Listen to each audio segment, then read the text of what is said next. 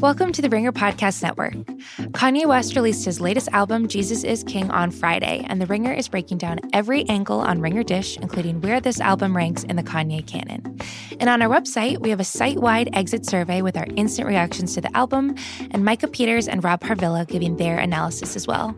You can find the Ringer Dish podcast on Apple, Spotify, or wherever you get your podcasts, and our written Kanye content on theringer.com.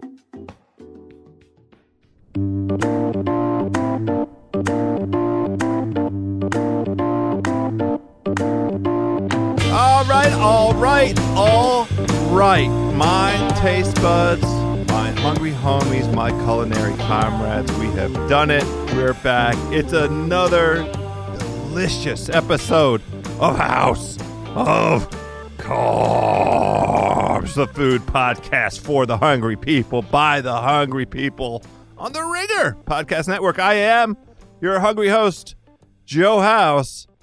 My varsity victual, my victual varsity. I keep messing that up. What a show. We had to work long and hard to get this guest. He is the star of a wildly popular YouTube channel called You Suck at Cooking. He has a book out. It's called You Suck at Cooking. It's the absurdly practical guide to sucking slightly less at making food. He's a terrific guest. I had a great time chatting with him. We're going to go ahead and get right in that belly with Mr. You Suck at Cooking.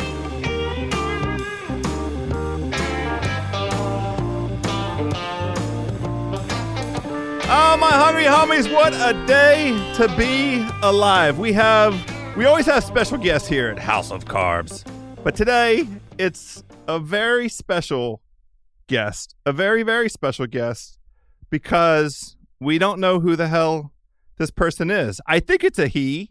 It is a he that calls himself a YouTuber, or at least his book calls him a YouTuber. His channel has over 2 million subscribers with 190 million plus channel views. On the line today, Mr. You Suck at Cooking, the wildly popular YouTube channel. What's happening, my man? Oh, just stone cold chilling. As one does. Now, I want to get your permission to call you something. I don't know what to call you. I called you my homie a little bit ago. Can I call my suggestions are I have Mr. A. You could be Mr. A for the purposes of this show, and A stands for Anonymous Acid Head. You could be Mr. B. Mr. B would be a badass motherfucker, or you could be Mr. C for cocksure chef, or if you have some other name, you're allowed. But those are what I came up with. What can I call you? I don't know if any of those are too accurate, to be honest. Definitely not cocksure chef. Maybe stumbling person who attempts to make stuff on occasion. People call me YSAC on my channel, which is, the acronym. But yeah. You can just make up names as you go if you like. I like that. I'm going to go with Mr. YSAC because it feels like a distant cousin of Mr. Ballsack. And somehow or another, it feels like there's a common ground there, if I may be so bold. You may be so bold, yes. Thank you. So I want to start with the YouTube before we get to the book. The book is brand new. It just came out in October, so all the taste buds know we're going to be talking about the book. But I want to start with YouTube because that is your original claim to fame, and that's the thing that so far has 2 million subscribers. I hope you sell 2 million books as well. You should make every one of your subscribers buy a book or kick them off the channel. The Washington Post, so this isn't me, says it's a remarkably entertaining and at times deeply strange YouTube channel that features 5-minute videos of some dudes, disembodied hands, fumbling through recipes and delivering absurdist humor in an unassuming kitchen. Do you think that that's accurate? That sounds pretty accurate. And yeah, that's a good summary. It's about the channel is about 4 years old, or a little over 4 years old now. Is that right? Yeah, coming up on 5 in January. Yeah. So I am interested in like the origin story. Where did this thing come from? It's a really boring origin story. I had heard that people were, making YouTube videos, and I heard about tutorial videos that people were doing this for a living, that this is a thing you could try out. And I'd seen quite a few tutorial videos myself, and a lot of them were talking heads. And I just thought it would be fun to try to make a tutorial video a bit differently and, not involve a head and just get straight into it, rather than, talk about, say, the origin of where anything comes from, to just, immediately start.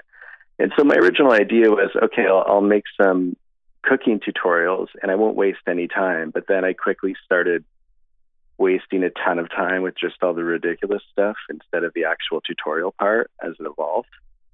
But that's it. I just wanted to try it out, really.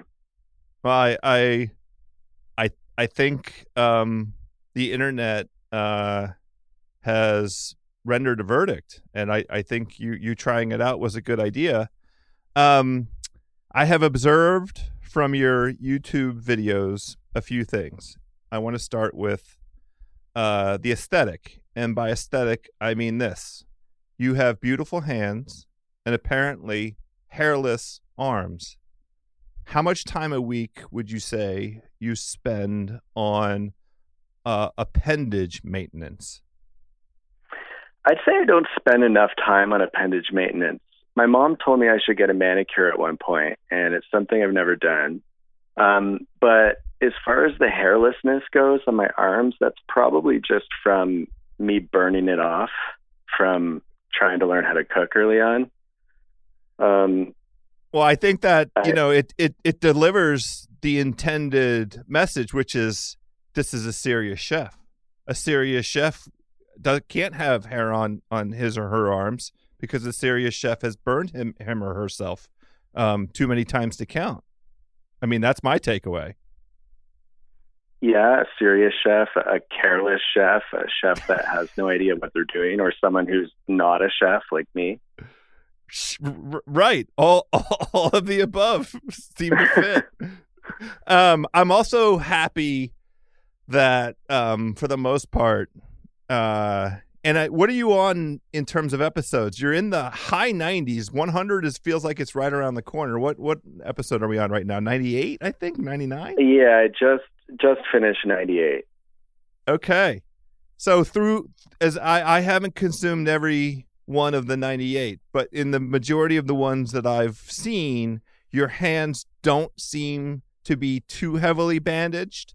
So I was kind of relieved at that, because there is a lot of knife work.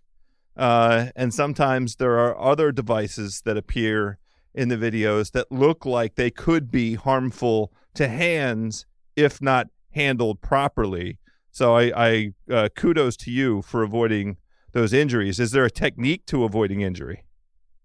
Yeah, actually, the technique was I listened to people commenting on my channel. If you look at my early videos and you see people calling me out for, just not knowing how to chop at all. And so once I saw the feedback, I had to go out and actually learn things like the claw grip, to keep your fingers out from underneath the blade and things like that. So in a lot of ways, my skills, to the extent that they've improved, which has been at least a little bit, I owe that to people who've piped up and have been like, dude, what are you doing? I'm glad that you mentioned, can we call them the commenters? The YSAP commenters? Yeah. Is that okay to call them that? Sure, I suppose so. It's a great community, and one of the things that I quickly caught my attention and found very attractive was the earnest. Well, I don't need to characterize the comments, but I liked how many there were, and I liked how helpful it was. It's a very positive commenter community, if I may say so, Mr. Wysack. I agree with you. I feel like the commenting that happens after video is posted, it's almost like the after show. It's almost like there's the video and then there's the comments, which are, if you want more, there's tons of other funny stuff from people who have watched and who have just riffed off of something in the video, or who have continued a joke, or mentioned a previous thing from another video that happens to relate, and bringing that around. So it's really fun. It's taken on like its own life, this commenter community, I would say. Yeah, it seems to be its own thing. Is there a way, how can I go down that rabbit hole? Just start in the comments, and then is there one commenter or a couple commenters that you would recommend that I spend my time with? I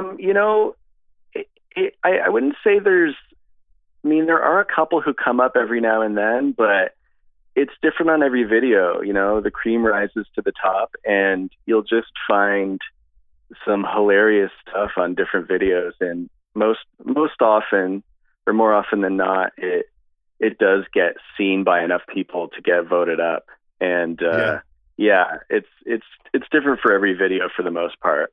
Okay. One of the other things, speaking of the YouTube, the aesthetic of the episodes, I find the music on the episodes to be lovely and thoughtful. And I don't mean this to be offensive, but I find the music to be better than the recipes. Do you compose and play all the music yourself, or do you have a hired gun for that exercise? Yeah, I see what you mean. It's hard to know whether or not to take that as a compliment or an insult, but I'll take it as a compliment, because sometimes the music is pretty polarizing and some people don't like it at all. But I do compose and record it all myself, oftentimes very last minute, depending on the song. Sometimes the song can take more time than the entire video. Oftentimes it's the last part, and I'm really just trying to finish things up. And also, I need to learn how to actually sing. Please don't ever learn how to actually sing. And okay, I just would like to make this observation. I mean, we're not going to go down the path of your identity, but from the chair that I sit in here in Washington, D.C., you have some kind of accomplished background in music. For you, it's a modest observation that you just made, which is often at the last minute you're composing the music and playing it and doing the songs. If that's true, then you doing it in that manner really suggests that you have some musical acumen. Because like I said in my compliment a little bit ago, the music is lovely. I really enjoy it. I mean, it might just mean that you're tone deaf. It's a great point. I really might be. In fact, I might just be like on the way towards deaf in general, which anyone who's ever listened to this podcast might accuse me of, because I'm constantly yelling.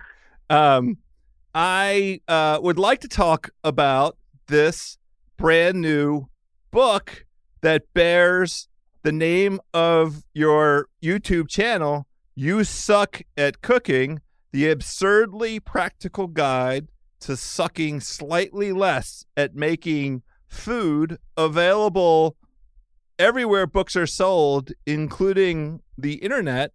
I'm going to ask this question. I, again, don't mean it to sound offensive, but I've come to appreciate that you may or may not have a hand in every aspect of this. Assuming you wrote the book, why did you write a book? Are you trying to ask how big my team of ghostwriters is? Well, that's an answer. It tells a story. I don't know.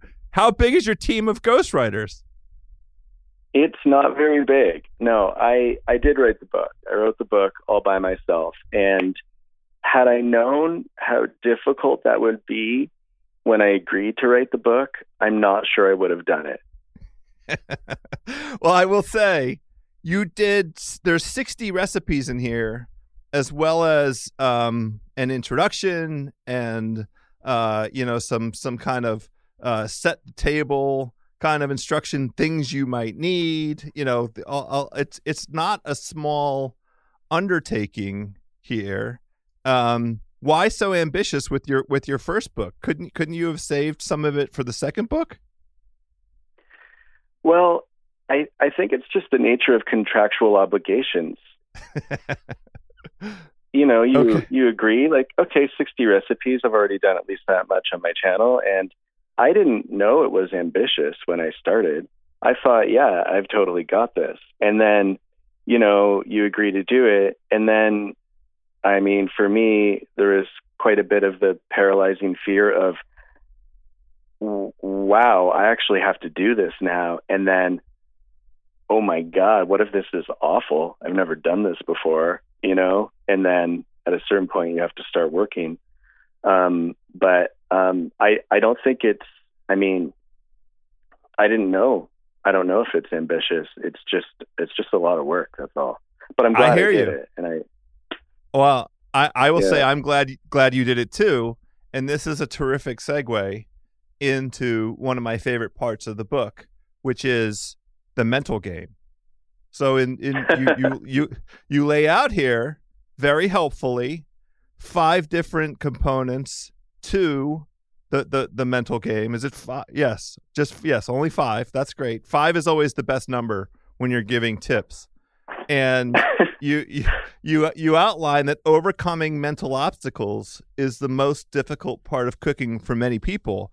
And this really resonated with me because every single time I'm confronted with the proposition of cooking, which is every night, because I'm a human and I need to eat, and I eat at night, I'm challenged by all of these observations that you so rapturously capture. Mental block number 1, it might suck.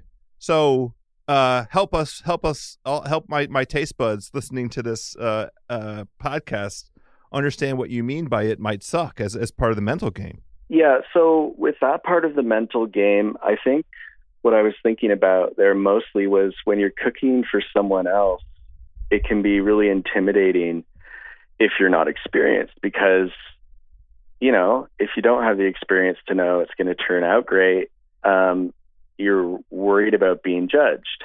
And it can also just feel like a waste of time if you're cooking for yourself and you think it might turn out to be garbage, right? So, and I know for me, when I was learning to cook, and I'm still learning to cook, and I'll always be learning to cook because it's a sort of never-ending thing, just getting over the fear that something might not work out the way I planned is a big part of that. And I think it's something most people probably struggle with when they're first getting into that, or anything really, And so I tried to just talk a bit about how there's just a huge range of so-called errors you can make and still have things turn out fine.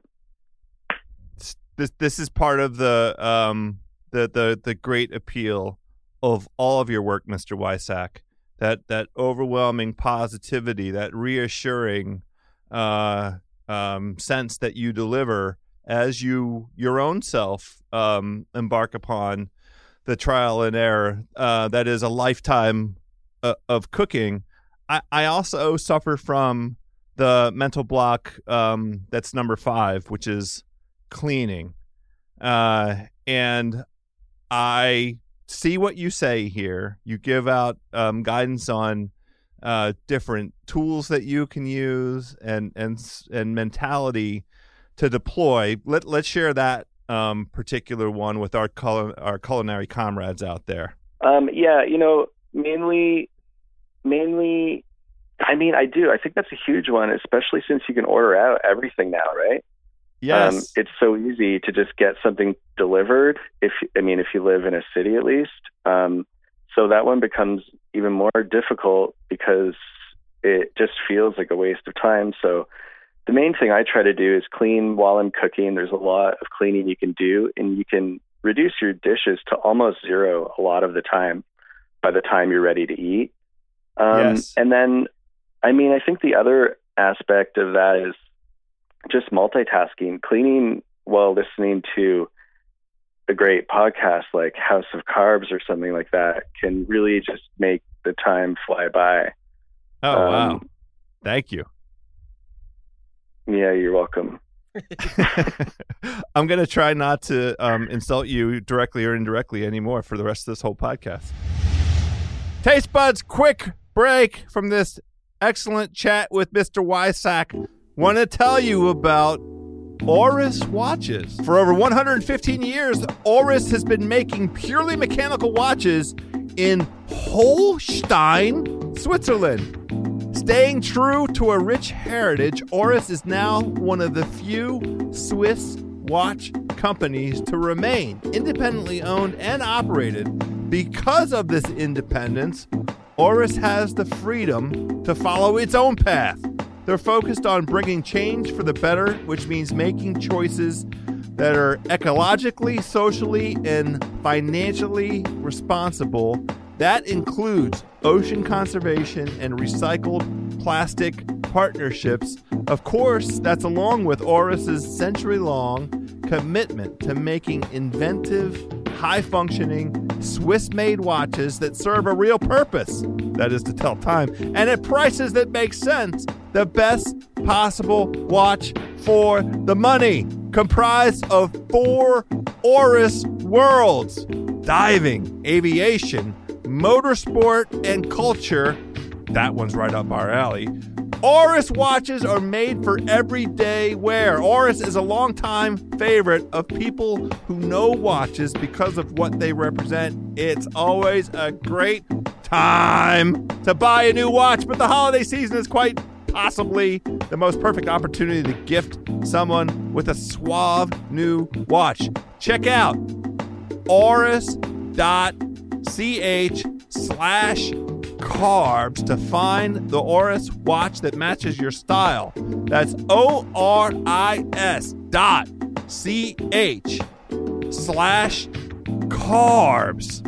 And you can get yourself right there to a beautiful, beautiful timepiece for your wrist. As you sat down and, came up with like a book proposal, did you have any particular audience in mind? I think kind of like your YouTube audience would be a natural target for a book like this, but is there like a human being or 2 or 10 with particular human traits that you had in mind for the book? Yeah, I'll give you a threefold answer here. Yes. One, yes, it's a really good book for beginners, for people who are getting into cooking, because, I have that basics chapter. And for me, I just like to keep things simple. And I just noticed that one of the things that really kept me from trying to cook something a lot of the time was a long ingredient list. So I put a lot of effort into just creating recipes that had as small an ingredient list as you could get away with while it's still tasting good. So beginners and people who don't want to go buy a whole bunch of new ingredients to try new things, that's sort of one group of people I had in mind. Another was just people who like simple stuff, and who, like cooking easy things that aren't so much into, getting into super fancy stuff, which is its own segment, right? Getting into much more complicated stuff can be really fun too if you've got the time and the experience enough to feel confident about that. But I think anyone who likes simple recipes would probably enjoy a lot of what's in here. And third, I tried to write a cookbook that you'd want to read cover to cover, even if you didn't want to cook anything in it. So I tried to make it interesting all the way through. I tried to put a lot of little things in, not just the head notes of every recipe, but in the instructions, just to try to make it entertaining. And actually, it's a 4-part answer. It's also just, this whole thing is just a reflection of my limitations. This is kind of where I'm at with making stuff right now, which is fairly simple. It's just kind of the way I like to go about things. Well, I have to give you kudos then with that 4-part answer and with the variety of audience you have in mind. I will say, as an example of you having achieved what it sounds like your goal is, I'm on page, let's see here, 89, 90. Page 90 starts with sandwiches. And I would just like to observe to all of the Victual Varsity out there, you've done a tremendous service to the eating community with your broad recitation of types of sandwiches, and then immediately followed by sandwich principles. And then this is really what I think I'm going to make a copy out of the book and post this on the wall in my office, my podcast office, and at home, the International Sandwich Structural Integrity Chart. This is indispensable. It's absolutely, this is a life-altering chart, and level 10 is especially something that I feel like I can refer to for the rest of my life, which is one-handing a sandwich while traveling through a wormhole to the universe next door. So I just encourage everybody, if I'm not going to tell anybody how to read a book, but if you want to jump right in and, have your life change when it comes to sandwiches, go right to page 90 and get your head around what this sandwich infrastructure is all about. That's my public service in furtherance of your own public service with this thing, Mr. Wysack. Well, I'm glad you find it valuable. Yeah. So I want to go deep in a few different sort of aspects and characters here that emanate from the book, but also appear in the YouTube episodes. So first, I have to ask you about Pimblocto. Did I say it right? Yeah, you said it right. Okay. What is Pimblocto? Well, that's a bit of a sore spot, but he's, I guess you could say a childhood friend of mine who happens to be a robot who was gifted to me at Christmas when I was around 6 or 7, something like that. And why is it a sore spot? Oh, just we've had our differences and we haven't spoken almost a year now. And he tried to shoot me and kill me with a laser beam. Yeah. So I one of the things that I wanted to know about was just that kind of effort. How were you able to ward him off?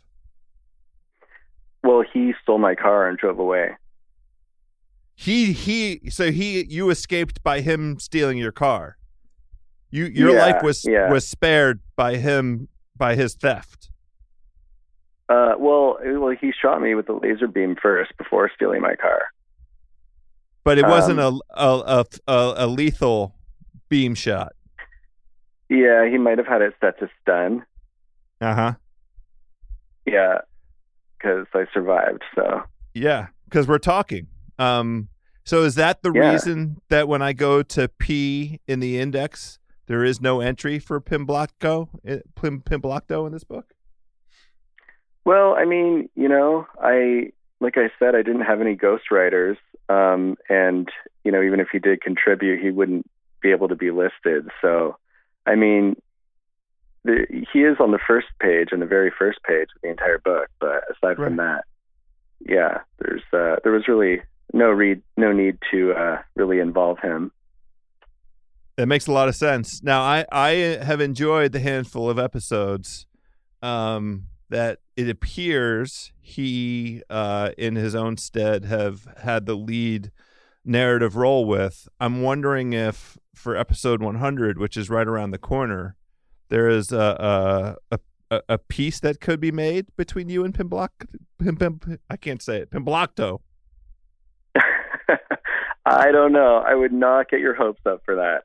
Oh, I'm slightly heartbroken, but sometimes somebody shoots you with the laser beam and you have to write them off. Sometimes, yeah. It's impossible to know what the future holds, but yeah, I wouldn't get my hopes up too high about that anytime soon. Okay, that's fine. I'm also interested in the Wang Jangler. I'd like to discuss it. Why the Wang Jangler? Like, why do people use them? Well, I know why people use them. We're talking about spatulas. I'm interested in why you decided to give the spatula this name. Well, I don't know. I think when you get into Wang jangling, it's just pretty obvious, that's the verb you'd use when using a Wang jangler, that you'd Wang jangle it. I think it's just, one of those things where just a natural order of letters emanates from an object, and it's just the way it should be. I mean, I feel like I shouldn't share this, but I'm gonna.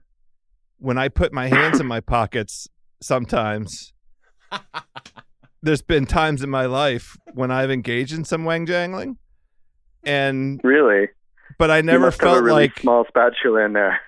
That's what I was getting at. Bang. So that's what I'm wondering about.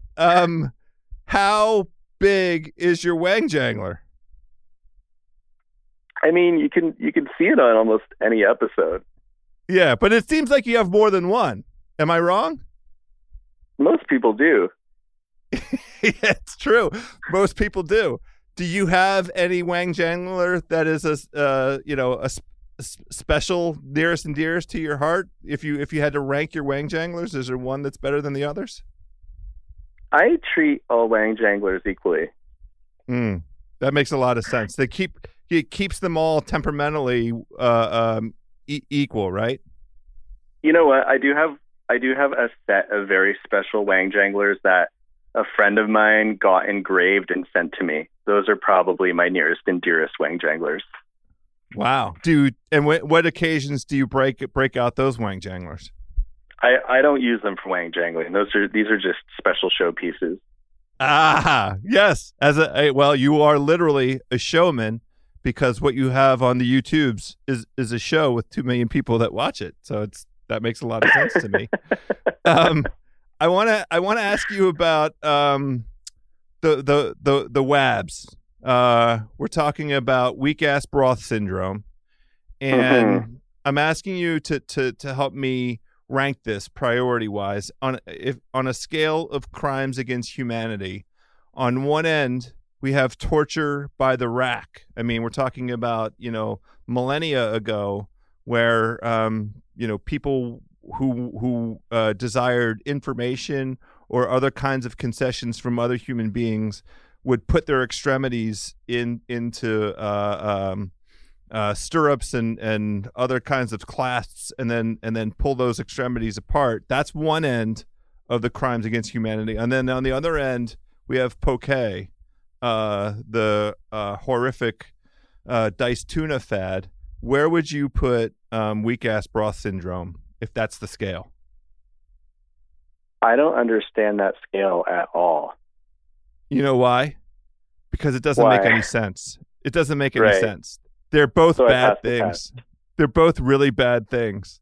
Got is it. How bad is WABs? Is WABs bad? Maybe WABs isn't that bad.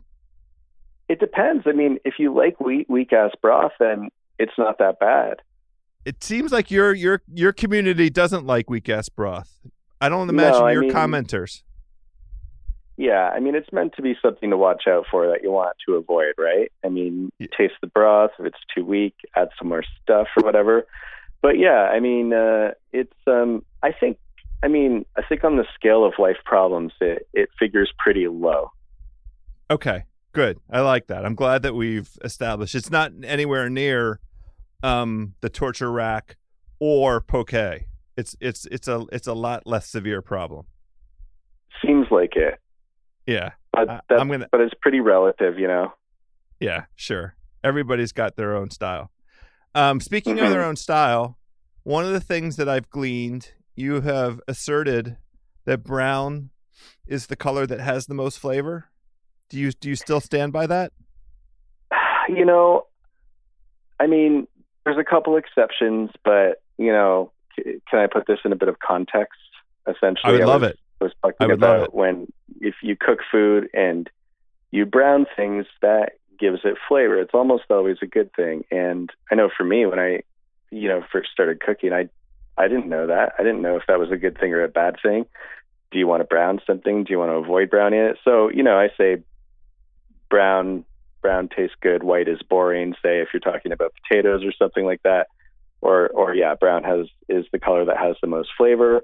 Or, I mean, a better way to say it would be browning something gives it more flavor because, you know, if you look at something like, you know, have you ever had durian fruit? You know, I am aware of it. I've never been in its presence. I know that some people have an absolute aversion to it, an existential aversion to it, but I've never had the privilege. Have you encountered it in your life? I have, and that's yellow, and that has more flavor than anything I know of. So, you know, brown doesn't necessarily have the most flavor, but browning things is generally a good thing to do. I agree with this. That's a very sound principle. Is that in the book? Browning things is a good thing to do? Yeah, I think I have a section called Burn Things in the beginning where I talk about the Maillard reaction. Great. Which is what browning is. Yes, right. I know all of your recipes are like your children. You love them all equally. But if that's not true. Let's just. Oh, okay. Well, great. I'm glad that we can discard this ridiculous setup that I imagined. Which of the recipes? There's 60 in here. Do you have a ranking? I don't have a ranking, but I have a few favorites. Okay, let's talk about them. The spicy peanut butter soup that I made on my channel a long time ago. That's one of the first things that I think I really adapted in a way that I really thought like, oh, I did something good here. You know, that was a big favorite among friends too. I get asked to make that. I really like the sausage chickpea curry. And I really like the leaky olive chicken. Okay. And I really like the green eggs. It's kind of like a pesto eggs. Right. Actually, you're right. I like them all equally. They're all really good. Well, I personally thought the sausage curry, it leapt off the page at me. I haven't tried any of these recipes yet because I'm still working my way through the book, and I might end up being one of those people who possesses the book and never cooks one thing in it but just reads the book. Is that okay? Did you buy the book yourself, or did we send you a free copy? I think you sent me a free copy. Oh, okay. Yeah, that's cool. Okay, good. I'm gonna one last. Well, I had two last questions for you. Do you ever eat at a restaurant? Yes, I eat at restaurants frequently. And is there without revealing too much, is there a cuisine that you prefer over other cuisines? I'd say there's a handful of cuisines that I really like. But I mean, there's no cuisine I don't like, so. Oh, wow. Okay. I like it. I don't know why I was thinking there might be a different kind of answer in there. It just seems like Why? Between producing YouTube episodes and this book that there wouldn't be a lot of time for eating out because you're in front of the stove quite a bit. Well, it really goes in phases for me. Like I'll go through periods of time where I'm cooking a lot, but then I'll go through periods of time where it's just all takeout. All right, Mr. Wysack, I have taken up far too much of your time already. Hungry homies out there, You Suck at Cooking, the absurdly practical guide to sucking slightly less at making food is the book. Do you have a preference, Mr. Wysack, as to where people purchase the book? Do you want to No. recommend is anywhere books are sold? You should go. You should go to independent bookstores and buy it. You should go online and buy it. You should buy it from the Amazon machine. There's all kinds of ways to buy the book. Buy the book wherever it's sold. Is that right? Yeah. And if it's not in somewhere, you could ask them to order it in if you want to get it from say an indie bookstore or something like that. But you should be able to find it in a variety of places. Yeah, and if I may say so myself, it's almost gift season. This would make a terrific gift as the holidays approach.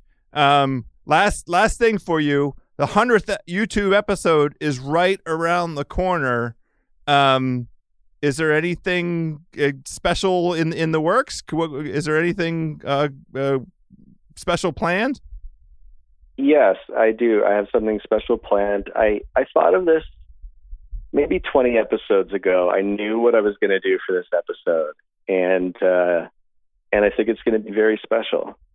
Oh, I can't wait. About when do you think that episode will get published? Within 3 weeks. I mean, I'll do another video on Tuesday, and then within 2 weeks of that video, my 100th should be out. We're taping today is Tuesday, November the 5th. So maybe like Thanksgiving week. Is the 100th episode going to coincide with Thanksgiving? It'll probably be that week. There's a good chance. I mean, it won't be later than that week, but it'll be that week at the latest. I'm already looking forward to Thanksgiving. It is my unsurprisingly my number one all-time favorite holiday because of all the eating, and we at House of Carbs really appreciate the carbs dedication that all of America devotes to the Thanksgiving holiday. And here we are, Mr. Wysack, yet another beautiful thing for all of us to consume that week. The 100th episode of You Suck at Cooking, right around that Thanksgiving time frame. Mr. Wysack, thank you so much for the time today. We really enjoyed speaking with you. Yeah, thank you so much for having me on. I really appreciate it. Our pleasure. Everybody go out and get this book, You Suck at Cooking. You can get it bookstores anywhere. And check out his YouTube channel. It's You Suck at Cooking. His Twitter, at You Suck at Cookin', no G at the end of it. The Cookin', COOKIN. And the Instagram, You Suck at Cooking. Thank you so much, Mr. Wysack.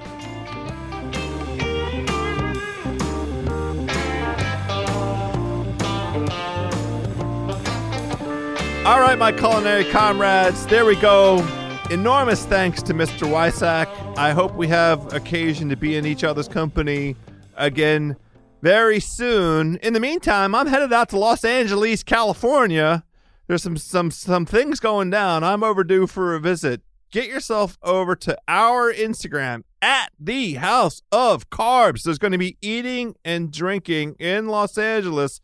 Something's going down in LA town, and we're going to be throwing it up on the gram because that's how we do it. Until next week, my hungry homies, let's stay hungry out there.